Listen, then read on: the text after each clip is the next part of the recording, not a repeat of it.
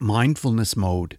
And then I started asking myself, like, would I follow myself as a leader? And I didn't like the answers I was giving myself. Hey, Mindful Tribe, still celebrating the 5-year anniversary of Mindfulness Mode. And I have my friend Adam Shibley here from the Million Pound Mission. You can check out his Million Pound Mission podcast, which is excellent. Well, here's Adam. Hey, podcast fans, it's your buddy Adam, the PhD, the previously heavy dude. I'm the host of the Million Pound Mission podcast, and I wanted to give my buddy Bruce Langford a huge shout out for reaching 5 years of podcasting success with Mindfulness Mode. Bruce, I'm so proud of you, brother. Keep doing what you're doing. We all need it. Thank you so much, and congratulations. And now sit back, relax, and enjoy today's episode. Hey, Mindful Tribe, have you ever wanted to just really make sure that maybe your son, your daughter, your nephew, some of those young people that are just kind of getting going in life can really get things together in the best possible way? Well, today I have a gentleman with me who has put together an incredible book called The Standout Experience, and he's an author, speaker, coach, mentor, and business advisor, and he has a passion for helping students and young professionals, and as well as that, new executives and any kind of business leaders who are trying to make an impact. And he's the president and CEO of Standout X LLC, and he and his team work with experts around the world to inspire and develop the next generation of high performers, leaders, and just people who will make a difference in the world of business and in life. So he has been an executive with Disney and Madison Square Gardens in New York, and he lives in Central Florida with his wife and 3 children. I'm really excited for you to meet John. I've got John Walsh with me today. Hey, John, are you in mindfulness mode today? I am in mindfulness mode. I am ready. I am present and in the moment. And that is just great. And well, you know, reading your book, I can tell that you live a life really based around mindfulness in a lot of ways. But what does mindfulness mean to you, John? Mindfulness means, I love acronyms, and I think you're going to hear that a lot in our discussion today. And I think about mindfulness as AGE, AGE. So for me, mindfulness is awareness, being grounded, and then being engaged in the present moment. And that to me is really mindfulness. And I like that because with age comes mindfulness. And the older we get, the more we realize how important mindfulness is. And so mindfulness is also about being in the present. And in my book, I spent a lot of time talking about, I'm a firm believer in people's past and their present and their future. And the present is the connection between the past and where you're going to go in the future. So it's so critical important. Well, it really is. Yes, for sure. Well, you talk in your book about using a GPS for your life, and there's another example of your acronyms because I thought this was a clever acronym. Tell us about that, John. Yeah, it's really about goals, planning, and a system. You know, I've used different terms for GPS, but for me, it really is about what I've seen a lot, especially from young professionals and students, and quite frankly, adults, is they're not really sure where they're going. And it's interesting is I'm sure you and your family and others who have listened, they go on vacation, and what do? You plan where you're going to go. You look at all the things that you can do. You pack for all the things that you possibly need. You look up the best flights, and then you go on your trip. But then when it comes to life, like, what do we do, right? And so I think we kind of just meander through life. And so GPS for me is really about having that where you're going to go, that destination, and then GPS is really about how do you get there. And mindfulness helps a lot with this, but I think, people are looking for a sense of purpose in that one place, that one direction, that one path, and there isn't. I mean, we all know that we use GPS in our car and our phones every day, and if you take a wrong turn, GPS sort of gets you back on track, and it sort of knows where you're going, and it helps you with the best route. So to me, it's a great, symbolism for your life, and I I try to bring GPS to other people's lives to help them figure it out, and then help them as they travel that path to their destination. Yeah, I think that is so important. And one of the things you share in your book is the secret to a long, happy, and meaningful life. And who doesn't want to know that secret? But it's a Japanese thing, and I'm not sure exactly how to pronounce it, but it's Ikigai. Tell us about that, John. Yeah, Ikigai. So it's called Ikigai, and it's basically the Japanese meaning for it's your reason for being. And whenever you're trying to figure out, what am I doing? What's my purpose? That kind of thing. This sort of model, and there's 4 quadrants to the model. The intersection of those 4 things, if you can find that, you found your reason for being. And the 4 quadrants are, what am I good at? What do I love to do? What does the world need that I can provide? And then more importantly, are they willing to pay for it?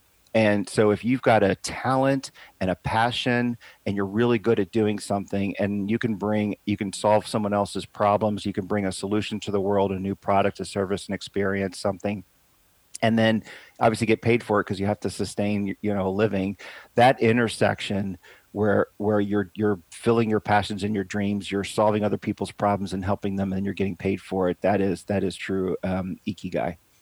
Well, I think one of the things that will really connect with your young followers is that you say reframe your life as a game. And then understand what kind of player you are. And I think that's really clever, and it makes it sound kind of fun. So how do we actually do that, John? I think mindfulness helps. We spend so much time, it's my belief, we spend so much time in the stress of life, right? And everything is super important. And if I don't get that job and I don't get that project, or that thing I want doesn't happen, and we take things so seriously. And at the end of the day, life is supposed to be fun. It's supposed to be happy. And if you kind of look at, I grew up playing sports my whole life. And if you sort of look at life as a game, it really reframes how you think about life and how you approach it. And it relieves the pressure a little bit. It's fun. It's competitive. All the things that we're wired to do as a human, as a human species, comes from playing games. And so if we can approach our day and approach our life from a gaming perspective, I think that really helps. And, to play a game, you have to know what game you're playing. You have to know what the rules are. You have to know how to win, and, the strategies. And, a lot of great athletes go into their games being very mindful. They visualize plays and things before they happen. They are present in the moment. And so I think it's super important. If we just got people to think about life as a game, don't take it so seriously, we'd have a lot more fun. I think we do take life too seriously sometimes. One of the things I like about your book is that you use lots of really clear illustrations, and you also include quite a few quotes. And one of those quotes that just jumped right out at me is this: success is not the key to happiness. Happiness is the key to success. And that's by Albert Schweitzer. So tell us, when were some times in your life when it felt like you just were treading water and you weren't really getting anywhere? Do you have any stories to tell about that kind of thing? Yeah, I'll actually share where that came from. I was an executive with the Walt Disney Company, and I've always believed in giving back and helping people get to a certain level, helping them with success and that kind of thing. And I was giving a speech once to, there may have been 100 Disney cast members, as we called them. And I was talking about my keys to success, how I became, an executive, why am I so successful?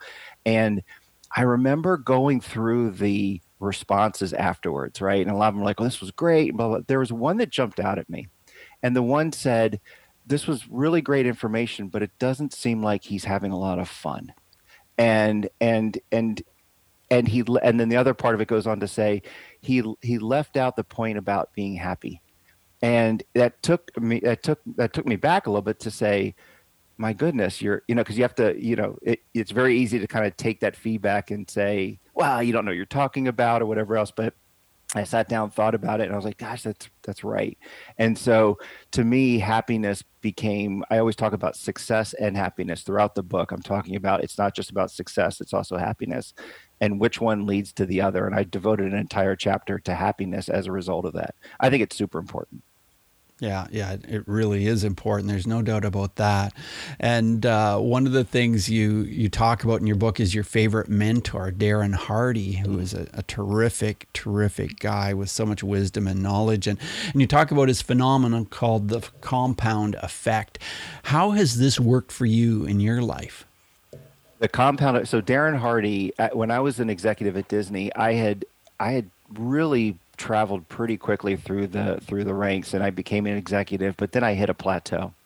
And I remember my leader dropped off a letter. It was 2 days before Christmas. He dropped off a letter and said, and it was, I think because he was leaving to go with his family or whatever else, so he didn't get a chance to like talk me through it. But I took it as sort of like a performance letter, like, oh my goodness, I'm not doing very well. But one of the things it said is that we think you should spend time with a leadership coach. We think you should read this book and that kind of thing. So instead of reading the book that they suggested, which was Good to Great, I think, I decided, I don't know how I came across it, but I came across the compound effect. So it was really the first time I sort of dove into personal development. And I read the compound effect. That was the first book I ever read and I was hooked.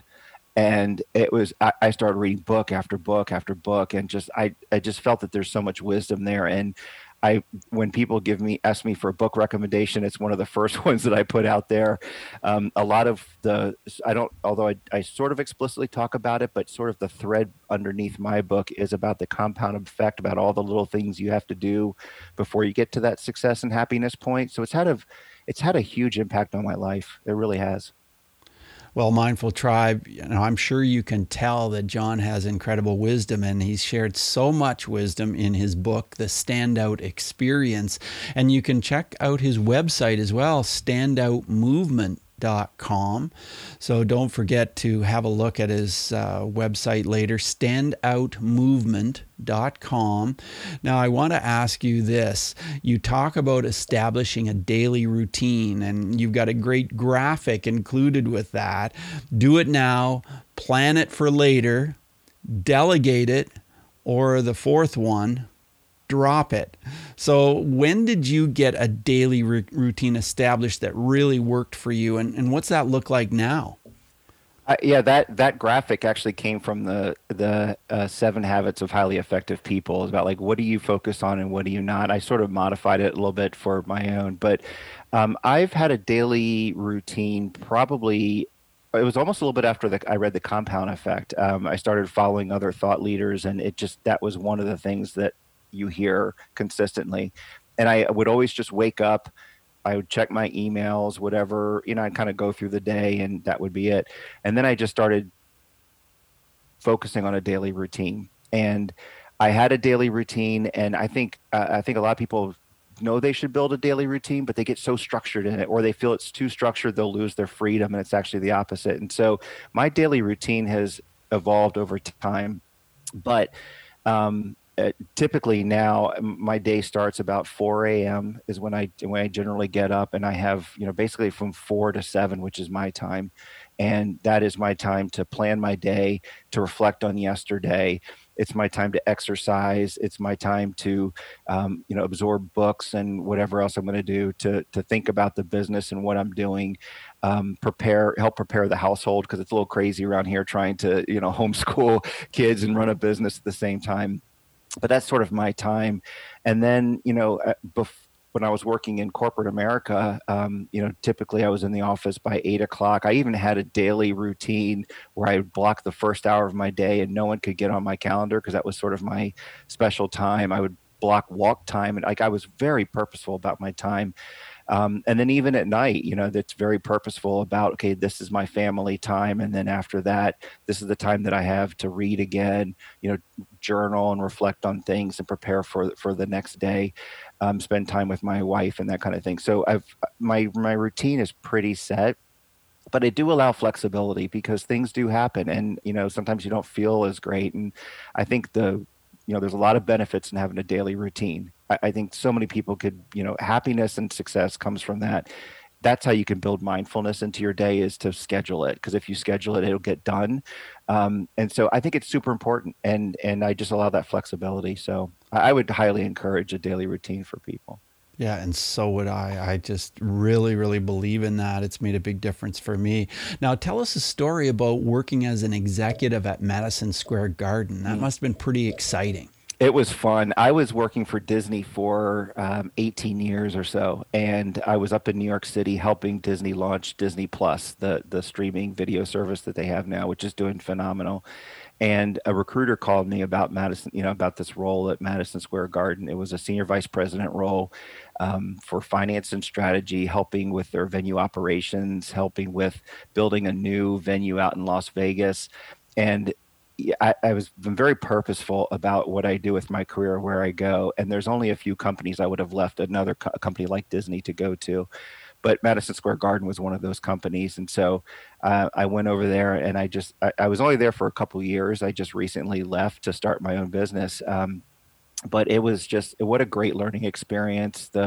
What they do with Madison Square Garden, Radio City Music Hall, the Forum in Los Angeles, the Chicago Theater, like, people don't really understand how incredible the company is. And it was interesting because that company is right in the middle of an inflection point where they started bringing in a lot of talent from the outside because they wanted to take what was sort of the old school Madison Square Garden, Radio City Music Hall, and how do you transform the company to support this world-class, highly innovative, highly immersive sphere in Las Vegas, because you can't do them both. And so I was part of that transformation, and it was just a great experience. It really was.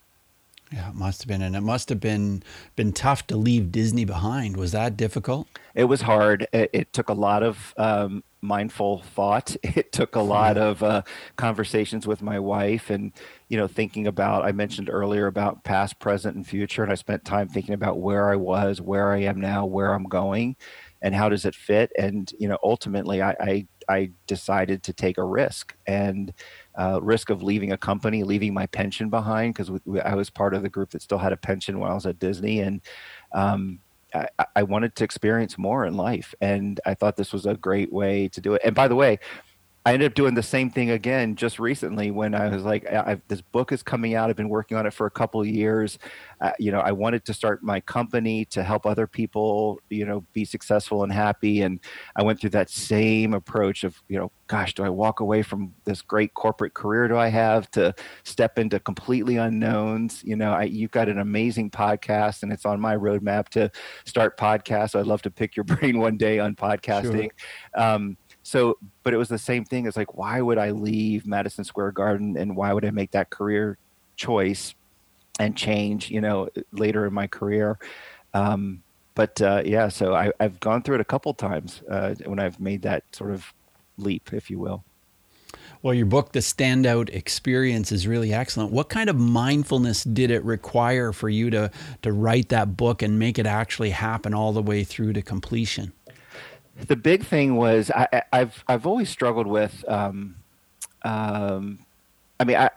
mindfulness is I don't really meditate. I've tried it before, and it just, for me, I've struggled with it a little bit. And I think I do my version of meditation, which is I'm an athlete, and so I bike for, I don't know, up to 2 hours in the morning, or I'll go for a long run. I've run marathons and that kind of thing.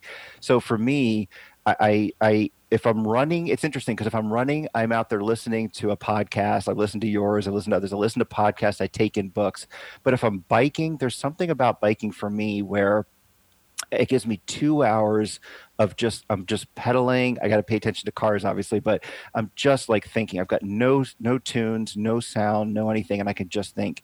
And so for me, biking really helped me as I'm working through the book, just think about, what am I writing? Why am I writing it? And we talked before the show started. I had gotten about halfway into the book, and I had an aha moment where I thought the book was good, but I really struggled with, well, how does it kind of all fit together, and how will people remember it? And so I kind of came up with this playbook, which so happens to be the acronym that represents my company, Standout X. And so I went back to the beginning, and I kind of started rewriting it again from that perspective.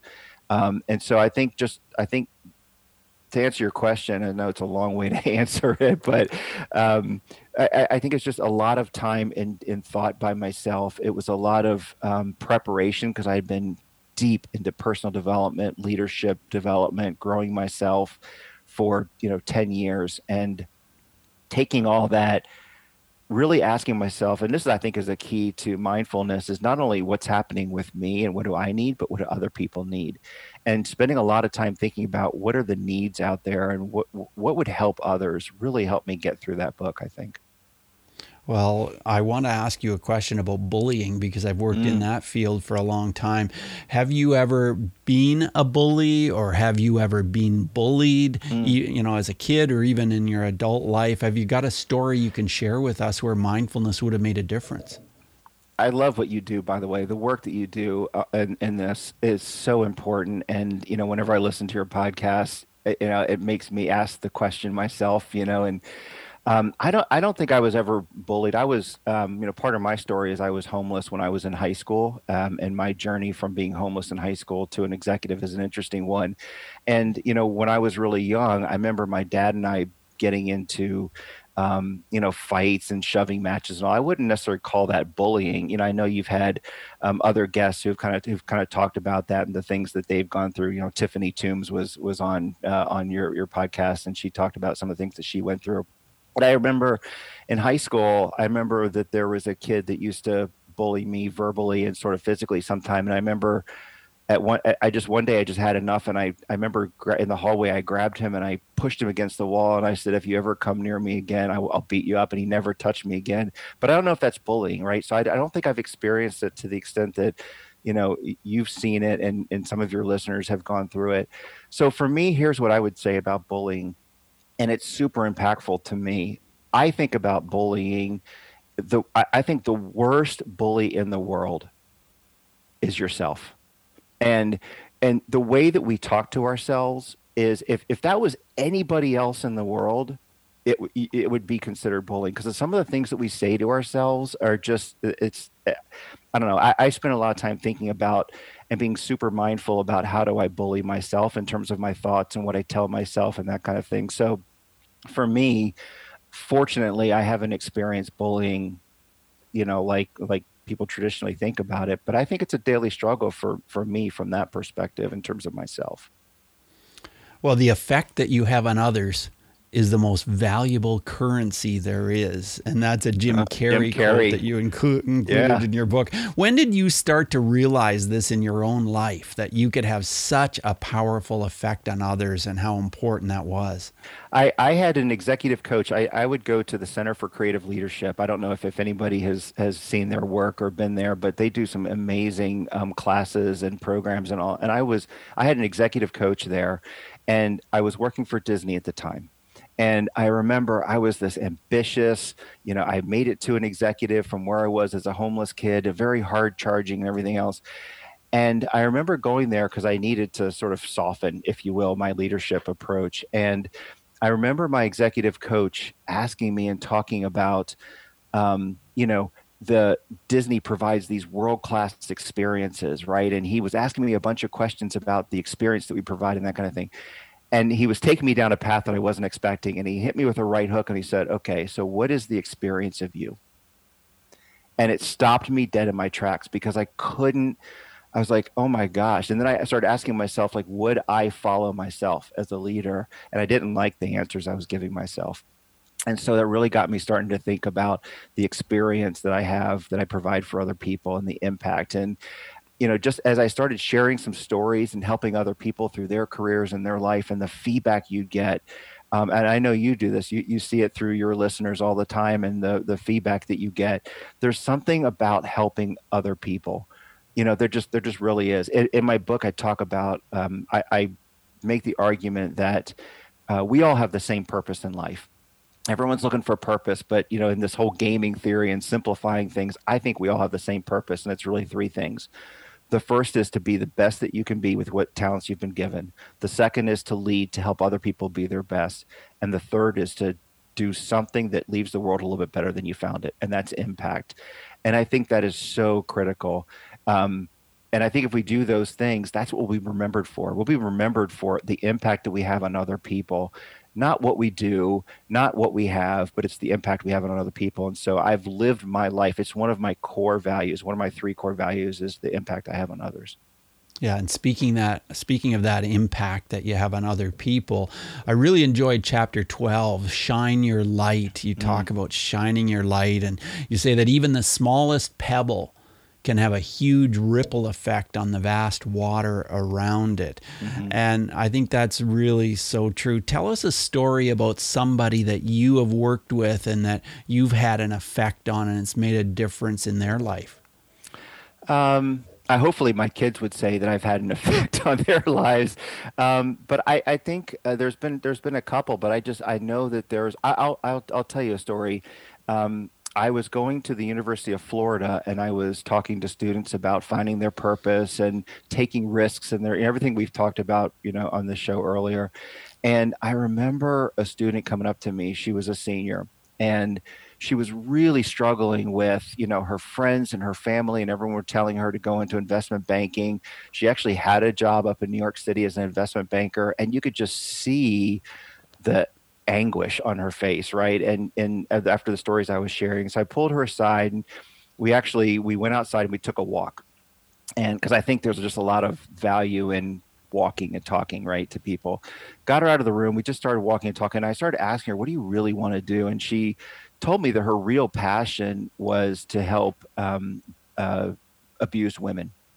And so I started asking her, well, why are you going to go do investment banking in New York? Tell me how that gets you to there. Long story short, after the conversation, we've had multiple conversations after that, she called me one day and she said that she was moving to Africa and she had found a place and she was starting a school for abused women in Africa. Wow. And it was just like, I'm getting chills just like thinking about it again. And that right there is like the one conversation changed life. I'll give you another one. It's actually in the book real quick. My brother was sort of floundering a little bit, if you will, in the hotel space. He was working for some great hotels, but he just didn't really want to do it. I remember we were sitting around on Thanksgiving Day watching, the Cowboys football game. We'd just eaten turkey and we were drinking some wine, and he was talking about his life and all. And I just started asking him, I said, what if? I just started asking, what if? And I said, what if you went back to school? What if this? What if that? Again, another long story short, the kid ended up, leaving his job the next day as he was working the Friday after Thanksgiving. He enrolled in a community college. He ended up getting into his dream school, University of Central Florida, and he's now working for the athletic department at UCF. And we always point back to that conversation. So you just never know. Like, we think about impact as that big, grand gesture, that big thing. And I think just even sometimes the littlest comment, the littlest conversation can have a massive impact on others. Yeah, I agree with you, John. As we move forward in the interview, I want to ask you 5 quick answer questions. So just 30-second answers are perfect. The first one is this. Who is one person in your life who has been a powerful influence? I know we spoke of Darren Hardy. Maybe there's someone else. I don't say there's one person. I like to have a team around me. And so I would say really it's kind of two. I'll answer it in 2 ways. One is the Darren Hardy, Robin Sharma, Brendan Bouchard. So I take a lot of information from. And then I would say, my family, my stepfather and my dad, who've always been, and my wife, just always sharing great information, keeping me in check. And I think having a lot of powerful voices around you is helpful. How has mindfulness affected your emotions? I'm still practicing mindfulness and working on it. Mindfulness for me, I still struggle with it in the moment. If I get upset or whatever else, I really have to think about it. But I think mindfulness for me has really helped me as I'm away and I'm thinking about things. And I think it's just, I'm working on it. And it's something you have to always work on, I think. So let's talk about breathing. Tell us how breathing is part of your mindfulness practice.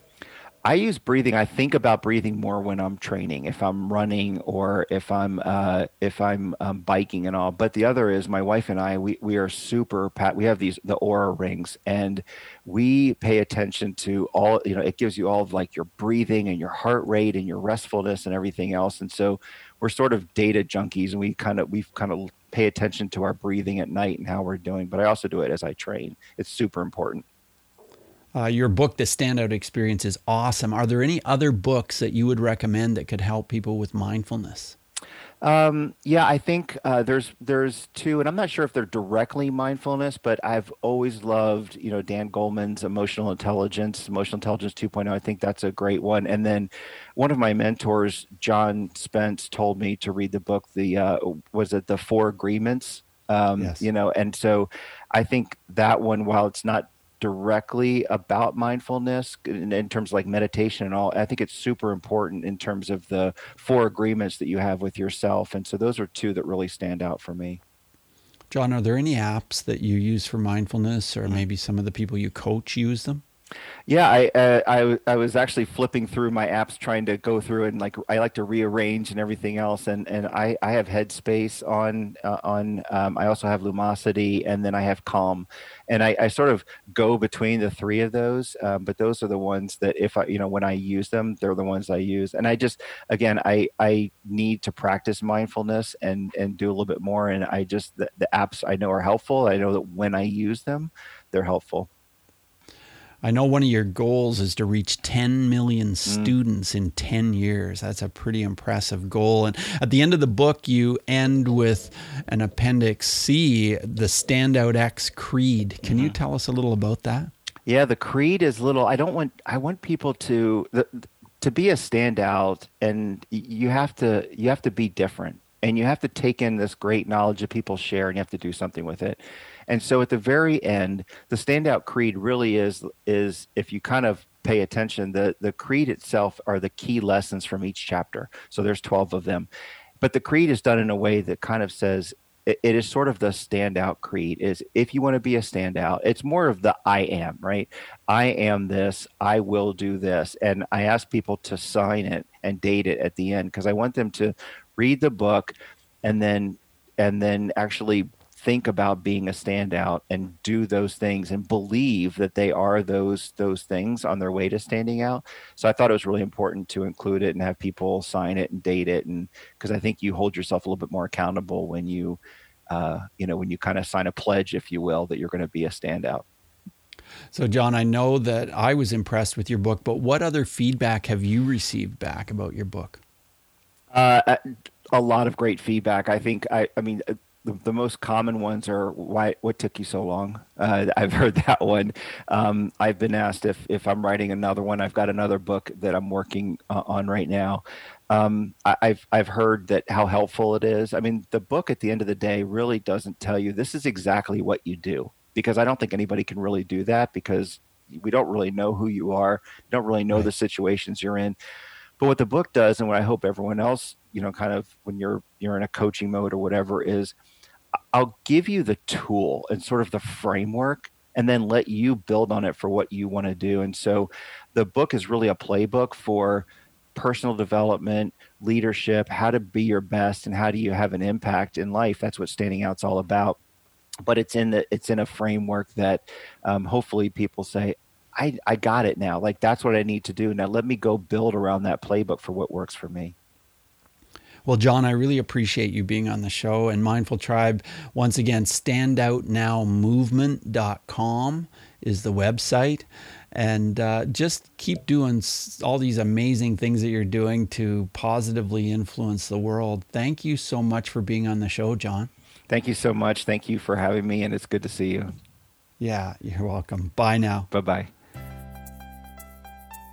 Wow, I enjoyed that interview with John Walsh. And here's my friend Alana Pratt with a couple of words of congrats. Bruce, congratulations. Alana Pratt here, intimacy expert and founder of the dating app Heartmates. Oh my goodness, 5 years, 2.2 million downloads. Thank you for the privilege and honor of being episode number 271 that's still getting downloads. You hold such extraordinary space for the guest, to really bring out the best in your guests.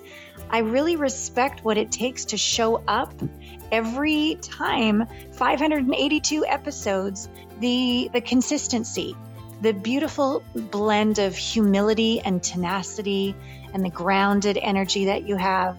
I honor you for giving to the world.